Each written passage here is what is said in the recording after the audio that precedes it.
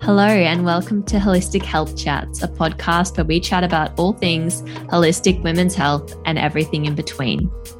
I'm your host, Selene Douglas, a women's health nutritionist with a focus on helping women to heal holistically and live pain and symptom-free. I'm so happy that you've made your way here. Tune in every week so we can listen, learn, and be inspired together. Today's episode is all about HPA axis dysfunction. In case you are unfamiliar with this term, it's just a fancy way of saying dysfunction caused to the body via chronic physical or psychological stress.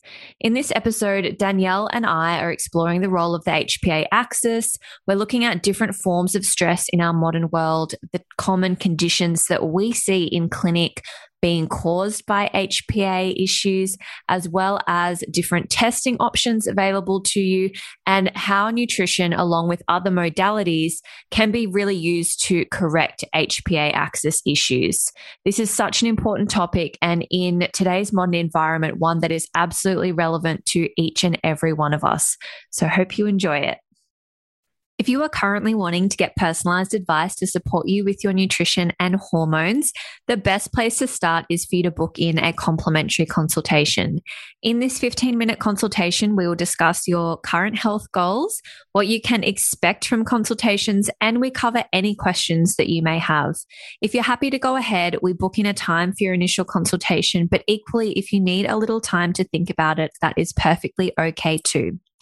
To book in a complimentary consultation, simply head over to selendouglas.com/links and navigate to the book section.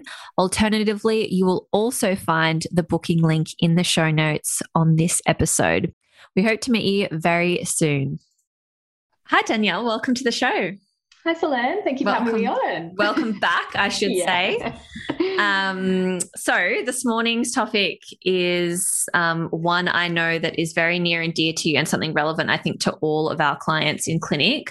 We're talking all about HPA axis dysfunction, which is basically just a really fancy way of saying issues with stress. Yeah. But for anyone that's not familiar with the term, could you give us a bit of an overview or rundown about what the HPA axis is? Yeah, absolutely, Selene. So basically, when we look at the HPA axis, we've obviously abbreviated some of the names there. So the H is essentially the hypothalamus. So we're looking at the brain here. And so when we look at the connection, this is actually the connection when we talk about the HPA axis from the brain to the adrenals. So the H is the hypothalamus, the P is our pituitary, and the A is obviously our adrenals. And so this is something that I really like to use the term HPA axis more than I think what was used in the past, Selene, as when we would refer to like adrenal fatigue. And I say that with the inverted commas basically there, because a lot of people don't love that term. And I think it is quite an overused term. So when we consider the HPA axis, we're actually looking at all of the impacts from our external and internal environment on our brain and the communication signals it's sending essentially to our adrenals. So this is where acute stress can impact the HPA axis as well as chronic stress. So it doesn't matter whether stress is in a moment or it's across months or years, that HPA axis is still going to be burdened. And you know, basically that communication will be happening along that axis in some way. Yeah, definitely. And it's more so issues, I guess, with chronic stress where we would start to see some health problems arise. Yes, exactly right, Selene. So this is where when I talk about stress with my clients is essentially we have these systems inbuilt as natural responses, right? So people will hear the classic, our fight or flight response. So that's our survival response. That is something that in terms of our innate response to stress, we will have that response. So our adrenals will be activated to essentially, you know, produce those hormones such as cortisol and adrenaline to run from the tiger, so to speak, you know, so that is something that has been within us since, you know, our evolution. The problem is that in our modern world, we have so many more inputs in our external environment and from our internal environment that is stress for the body, essentially. So the brain will still perceive things as stress, and it will activate that stress response. And so you could imagine that, our clients will often say they might even wake up stressed in the morning, for whatever reason, the, work day ahead, they could be stressed about, or getting the kids to school, they could be stressed about. So that stress is already there from the moment they wake up. And then that could be continuing across the whole day till the moment they go to bed. And so if we think that's on this sort of cycle, day after day, constantly under stress, we're seeing this chronic stress picture just pop up more and more with people. Yeah, definitely.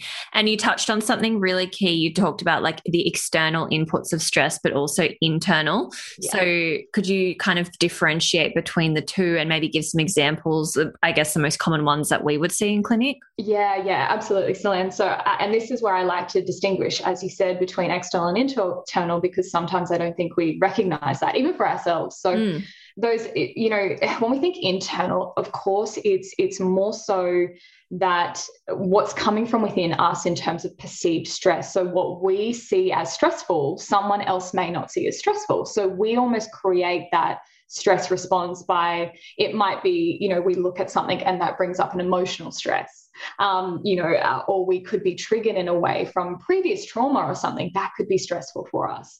So that sort of mental, emotional can be something that is really brought on from how we perceive stress.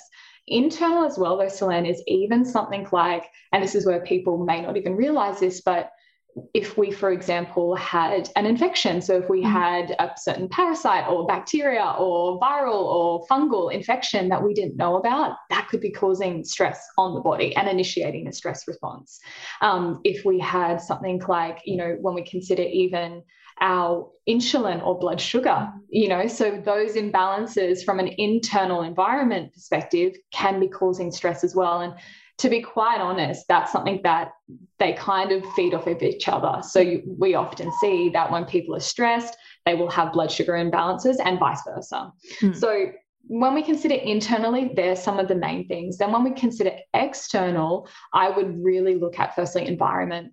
So, and when I say environment, that could be what actually we're interacting with in our environment. So it could be stressful conversations. It could be a meeting that we go into and it's stressful.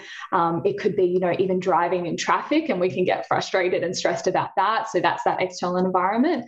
But also then I would say then within that external environment, it could be things like what we're exposed to from as such as chemicals, toxins, those sorts of things, which are then an external stress on the body. We're taking those in and the body's having a stress response to that essentially. So that's just some of, the common internal, external stresses that we might see, Yeah. And like you said, it's so intertwined as well. Like you mentioned, you could be having a trauma response to something, but that could be triggered by something external, right? Yeah. Where you and I, based on, we could be sitting in a car together, something unfolds in front of us. And, for example, if I have had some kind of past experience and that has wired me towards, maybe being triggered by that or perceiving that, it's all your perception, really, perceiving that as stressful, that might start to cause sort of a stress cascade within my physiology. And you're sitting there,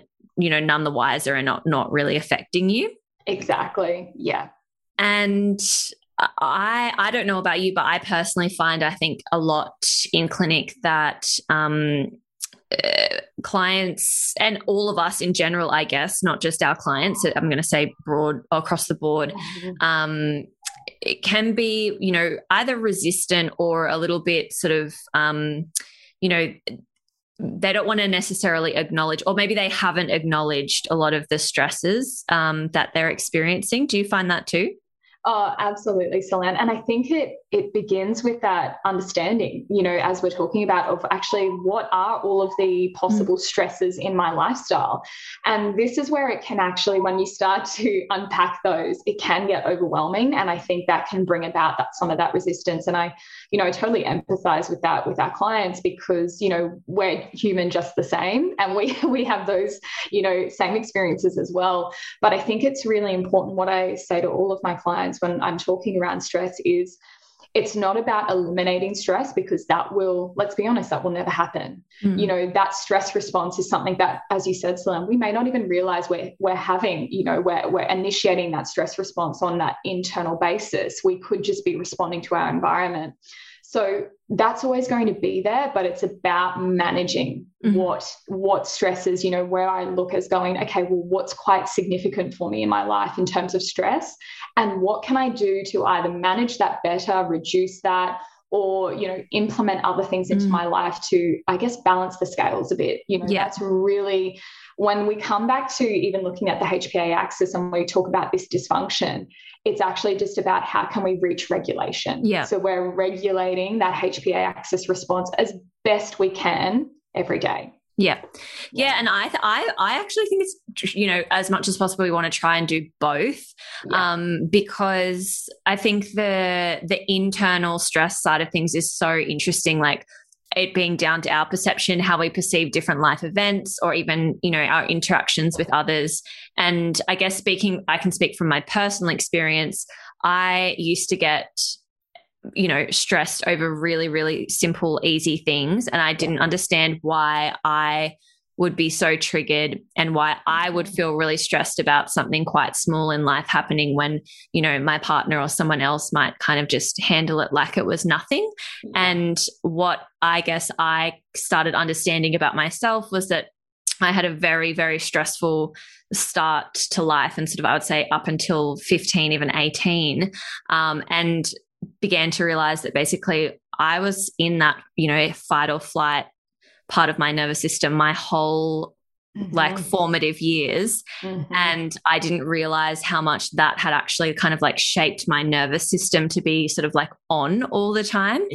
And I did lots of different things, but I personally found kinesiology to be one of the best and most helpful modalities for starting to unpack some of that wiring and really change that. And I can honestly say that, like, within the last few years, my reactions to things are very different to how they used to be.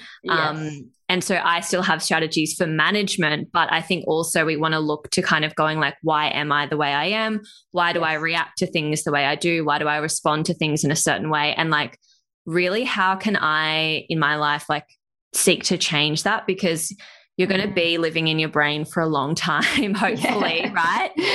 And so as much as possible, we want that to be a nice environment to be living in. And I think for a lot of us, we react to things, but we don't ever maybe question why we react the way we do, why we respond the way we do, why we feel the way we do about certain things. And I think there's a lot that we can seek to, I guess, have a more enjoyable experience of life as well.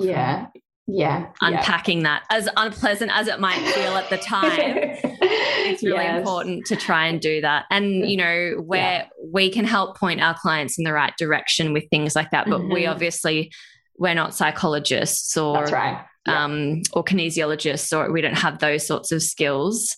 And so that's where we can point those things out and maybe refer on or And that's, I think it's such an important part, Selene. And, you know, so much of what, you know, you've gone through personally that I totally resonate with as well. And it really is, I had that moment of actually looking at it and, you know, it's a learned behavior. It's a conditioning, and then it's also something that is,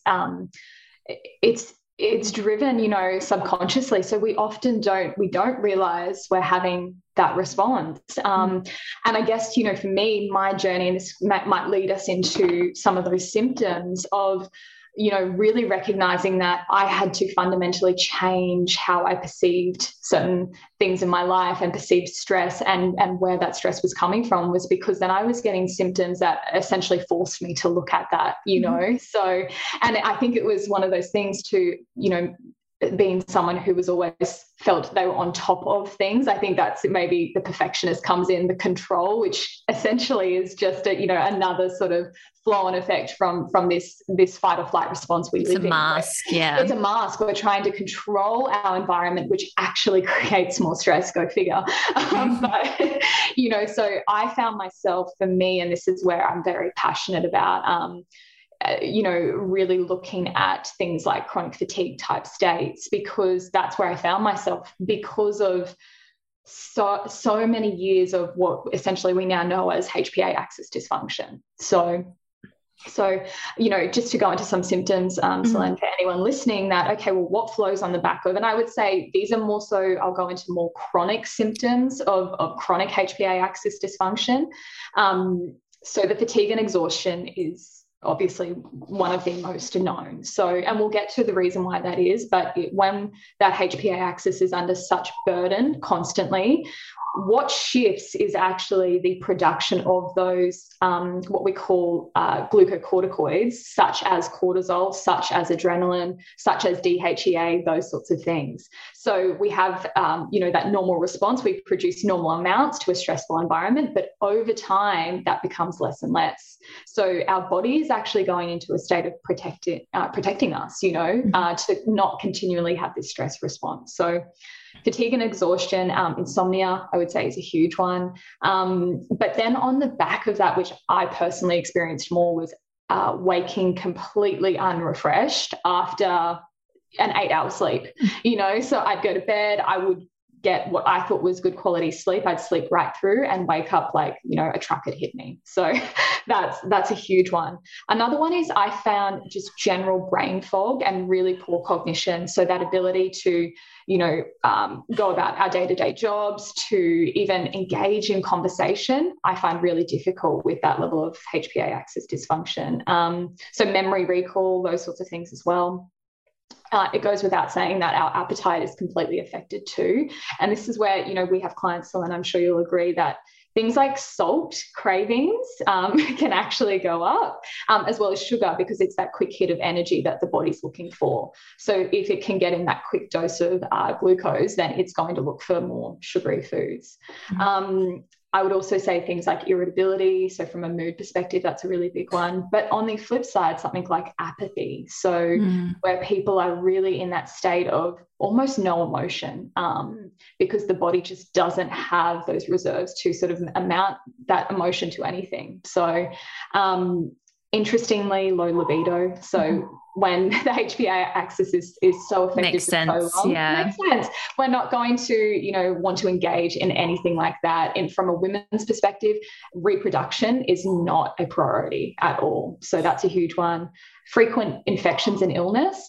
And I would say this is an important one for our listeners, because when we have that impact on the HPA axis, it actually really interacts with our immune system as well. So the immune system is affected in that aspect. Muscle aches and pains goes without saying. So from a full body perspective, premenstrual tension for women, that's a huge one. And even what I found from a movement exercise perspective is tiredness after minimal exertion. I was someone who was always so active, and I remember when I was in the depths of my fatigue, I would even just go for a walk and feel exhausted. So so there's a few of the main symptoms. Yeah, it's so interesting when I think back, I guess, to my own sort of health story. I had tonsillitis nearly every month. I then didn't have a period for 2 years, and I was very, very, very underweight as well. And no, to my knowledge, no eating disorder. I don't remember ever having an eating disorder, but then I look back at photos and I'm like, oh my God, how was I ever that small? And it's definitely, I guess the proof is in the pudding there. And then I was even in such denial about stress being such a huge driver, in that I did go and do testing, which we can obviously talk about, and was mortified at my results. I was like, oh my God. And I think that's the benefit of testing sometimes, is that you want that confirmation on paper. And that was a really big push for me personally to sort of start unpacking a lot more of that at a deeper level. Yeah, so important, I think. And it doesn't mean to say that we have to do a test to see it, but no, of course not.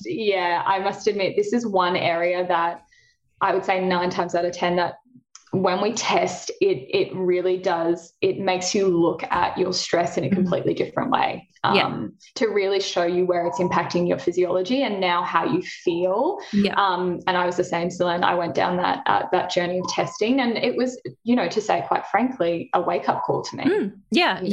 So, sometimes we need that. And I think with a lot of the signs and symptoms that you mentioned as well, like this HPA axis dysfunction can lead into so many different other secondary, tertiary sort of conditions. If we just think about how it will start to, as you said, down-regulate appetite, and then probably affect things like stomach acid production, which is going to affect our nutrient status purely because there's lack of intake and then lack of absorption. We're going to start to then see quite possibly secondary conditions, and then that nutrient deficiency is going to affect our mental health even more, and possibly things like our thyroid, which I know is very common, and even the mere fact of excess cortisol and adrenaline itself can actually start to downregulate our thyroid function. So that's where we start to see that this can be that root cause in a lot of people. And that's where, when we're working with clients, like, our job really is to keep asking why and keep following it back, because sometimes it presents very clearly where chronic stress is a huge factor in someone's health timeline or health story. Sometimes it's not as obvious because it's often, either we're in maybe denial about it, or we haven't acknowledged it ourselves. So how are we then expected to, bring that up with basically a stranger through Zoom, right? And so it might not be as obvious, but I guess our job is always to keep going, but why? And something as simple as like nutrient deficiencies, low thyroid function, amenorrhea, whatever it is, if we kept tracing it back, a huge part of that could be chronic stress in someone's health timeline. And I think that's also, I guess, sometimes the benefit, and why I love using something like Dutch testing sometimes as well, because you can see it in the test result, and then you can start to open up that conversation gently with someone. Absolutely, Celeste. And I love testing, particularly the Dutch test, for this reason, because it also shows us where someone is at in that sort of cortisol response. And this is where, if we had a test in front of us, everyone's on a different sort of spectrum in terms of that HPA axis dysfunction. But by testing, it allows us to zoom in and go, okay, this is where you're at, and these are the things that we're going to do around that to support you, to get you back to, essentially what we're talking about, that balance, that homeostasis, and trying to achieve that. So, because I know personally, when I did the Dutch test, I was what we would probably say in terms of like that hypo cortisol function. So flatlined. I was no longer producing cortisol. So that, essentially, if we were to look at the stages, Selene, and we don't have to go into them, but I was probably what you'd call like a stage 4 person on that adrenal. Let's go into the stages. Do you want to mention those? It's something that I would say initially, when we started to look at adrenal fatigue, we've got this sort of school of thought that there are certain stages, which is something we still look at as practitioners. So stage 1 is essentially that sort of that initial fight or flight response, which is normal, it's adaptive, it's what we do. Stage 2 is essentially more of that hypercortisol. So this is where we're seeing that, people are having a heightened response, so their heightened stress response.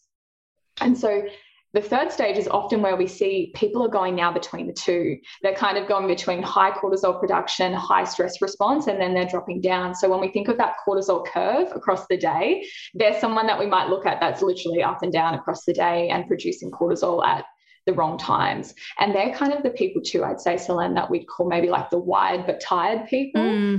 So they're the ones that are going to bed and they are so wired and they're so alert. Their brain is constantly, they may be the overthinkers, the anxious types, those ones, but they are so tired. They're physically, mentally exhausted, and they just can't get that sleep. And then you've got like your stage 4, which is essentially what I was saying, what we call hypofunction, which is where now that cortisol, from being dysregulated for so long or too high for too long, has now adapted and it's actually stopped in terms of optimal production. So no longer now what I basically look at when we consider cortisol, we should get that nice morning cortisol rise, so what we call the cortisol awakening response, the CAR. We all should have cortisol highest in that first sort of hour of the morning. When I looked at my Dutch test, I wasn't even getting a little rise. I was just getting literally nothing. So that for me was really quite shocking, but also correlated with my symptoms. So this is where I went, okay, no wonder why I wake up and feel like I can't get going, can't get out of bed, so unrefreshed. I have no cortisol.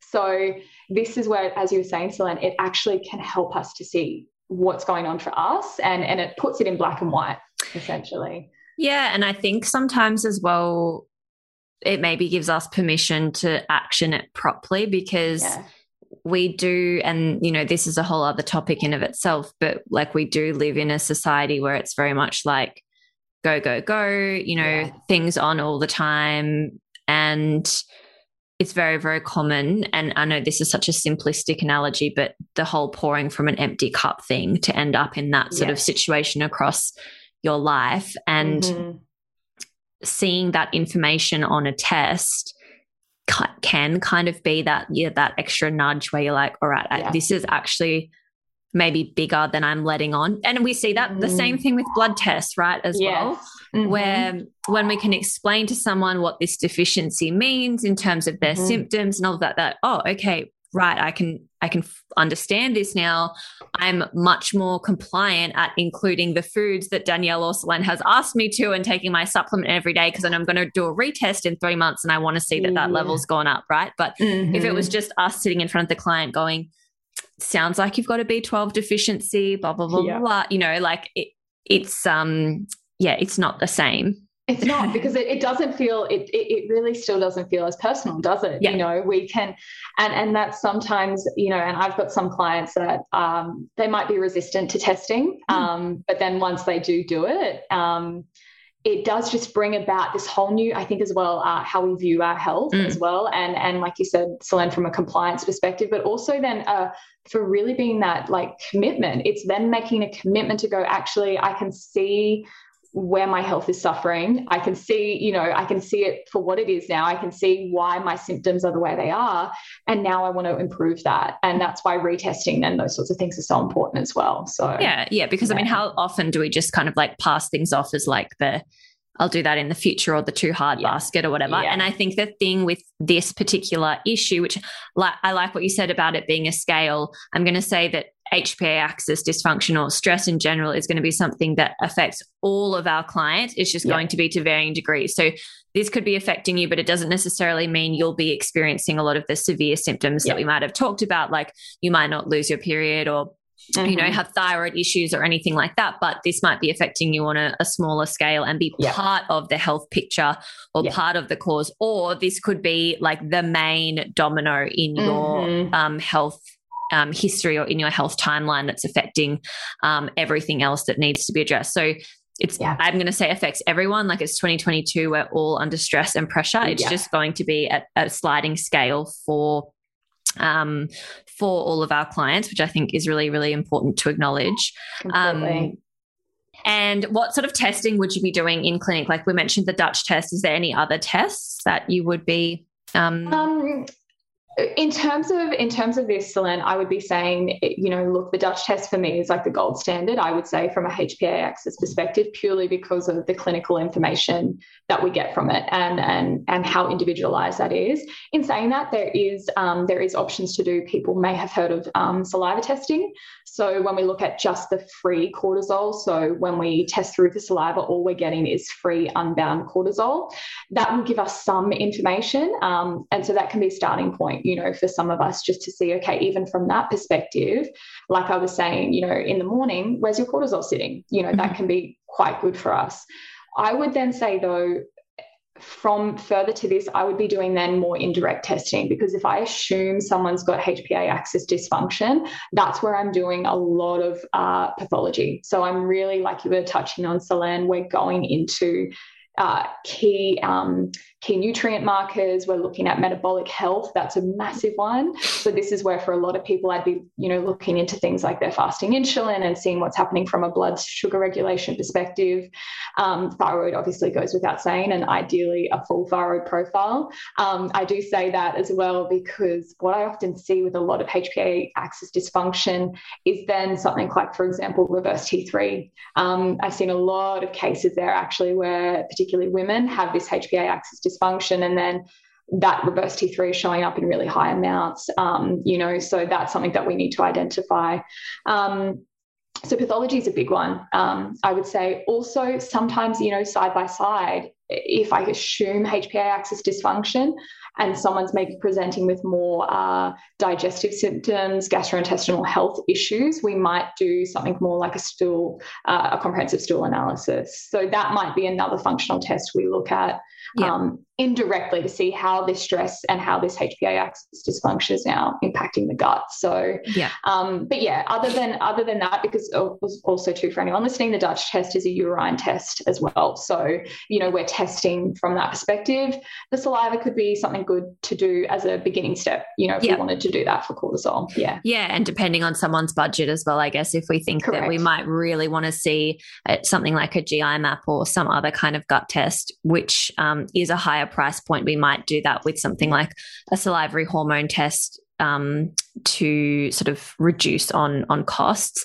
I don't know about your thoughts around this, but I typically, if we're going to do something like a cortisol test, I'm not really that interested in seeing like a serum cortisol from your blood test information that you could get done through a GP, purely because what we want is that cortisol on waking, and then we would like to see the pattern of it across the day to get an understanding of what your HPA axis is looking like across that day. If we're just looking at your cortisol in the morning and it's not even your cortisol on waking, because let's be honest, if you're doing a blood test, you're waking up, you're having some water, doing your thing in the morning, maybe having a shower and all of that, and then you're going to the pathology lab, you're sitting there maybe for an hour, and then you're finally getting your cortisol test. Like, it's not your waking cortisol by the time you're doing that. And so it's just not really a particularly reliable test to see that information. We can often look at clues with something like your DHEA levels, depending, like you said, on what stage that's going to be relevant, but like on what stage of that HPA axis dysfunction you're at. But I often do pick up little clues, I guess, with obviously with talking to our clients as well, we can often see that too, but that DHEA level can be quite telling sometimes. That's right, Selene. If I was to test anything in the blood initially to give me maybe some indirect view of what's happening with the HPA axis, I'd be more inclined to look at DHEA. So it's one, once again, that the adrenal gland produces, and the way I describe DHEA to people is that it's like the master hormone to other hormones. So it's kind of like, if we look at the cascade down to things like testosterone and estrogen and all of those sorts of things, DHEA is like that starting precursor. So if we've got imbalances there, and we can look at that initially in serum, look at the blood, and then we can start to either do further testing from there or go, actually, your DHEA test alone, whether it's high or low, is starting to give me insights into your HPA axis. So definitely. Yeah, I love that. And so I guess from a nutrient perspective, what are some of the things that we would be looking at to support our clients with this? Yeah, so with HPA axis, Selene, it's one of those things where, once again, nutrients play such an important part, but they're not everything. So there's no magic pill that's really going to help here. But of course, it goes without saying that if we've got clients that have got an iron deficiency, they've got a B12 deficiency, folate.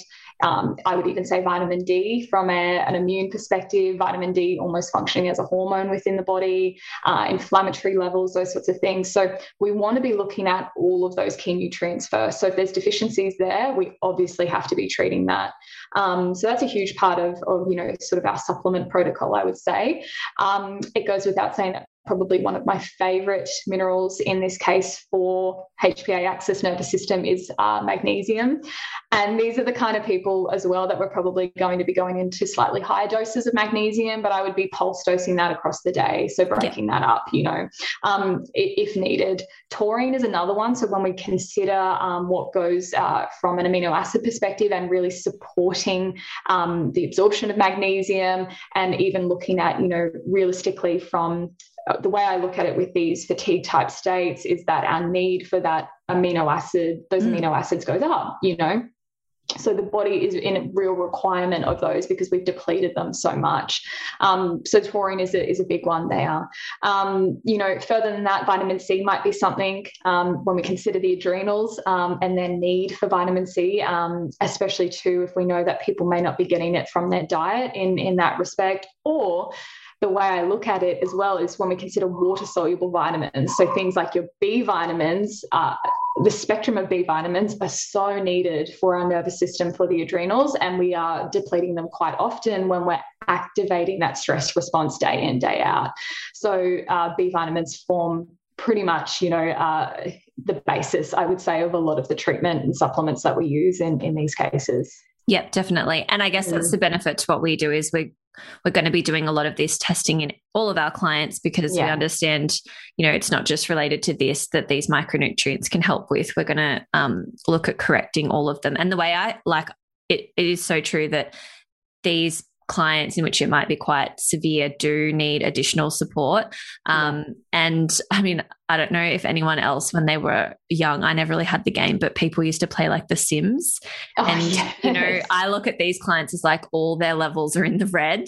And so we're going to need to put in maybe a little bit more work to build them back up. And I know a lot of other things that are mentioned are things like adaptogens and things like your ashwagandha and your rhodiola and your ginsengs and all of that, which I love as well. But we still need to be, I think, really appreciative of the fact that it's not like you didn't end up here because you have an ashwagandha deficiency, right? Correct. So it's going to help, and we obviously want to provide your body with as much support as possible, but we also need to acknowledge that if we're just using things like that, we are still using a Band-Aid approach, which is exactly what we blame, what I shouldn't say blame, but basically where we point the finger at conventional medicine is always using Band-Aid fixes. And I think in our industry, we do run the risk sometimes of doing that because it is easier for us to recommend supplements and nutrients and, adaptogens rather than getting our client to maybe go and see someone like a kinesiologist or whatever other support that they would need. And then the other things I think we tend to look at is like how we can maybe remove some of that burden on the body. So some really, really common examples would be like particularly in our female clients is, are you doing 4 or 5 HIIT sessions a week? Are you going out for really long runs?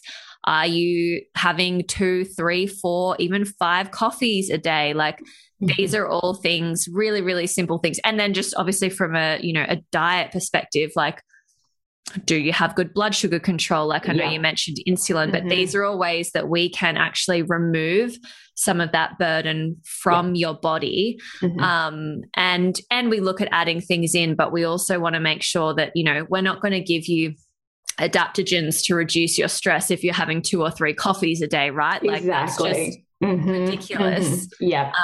We need the layering of these things, and that's where we focus so much in those first few appointments, especially on like getting the foundations really nice and solid, and at the same time adding in things that are obviously going to support the body to do what it needs to do.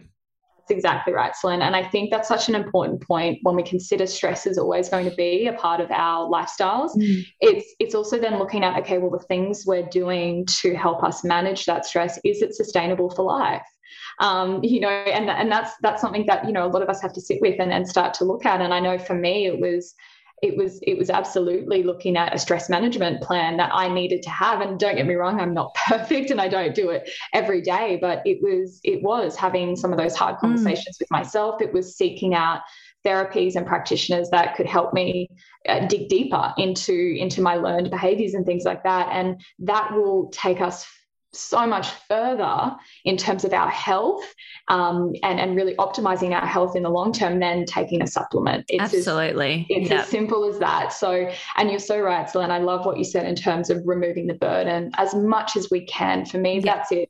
I think once again, we can sometimes in this industry, people feel like they always need to be adding more supplements and more things and more and more and more, which can be overwhelming. And it's actually, no, what can we take away? What can we actually start to lift from you and your lifestyle and what you're currently doing to make you actually achieve better health in the long term? So the burden piece is a big one. Yeah. And I think like everyone's journey is so different and everyone's going to be open to things at different times. But we often tell ourselves stories about like, I can't do that, or I don't have time for that, or that won't work for me because X or whatever. But I mean, you know, however much you agree with this or not, that's okay. But really it is stories. Even if, you know, a huge part of your stress is your job and your story is, you know, I can't do a different job because I need to provide for my family, and I don't know, whatever it is, there is nearly always a path to a different outcome in those sorts of situations. We just have to be,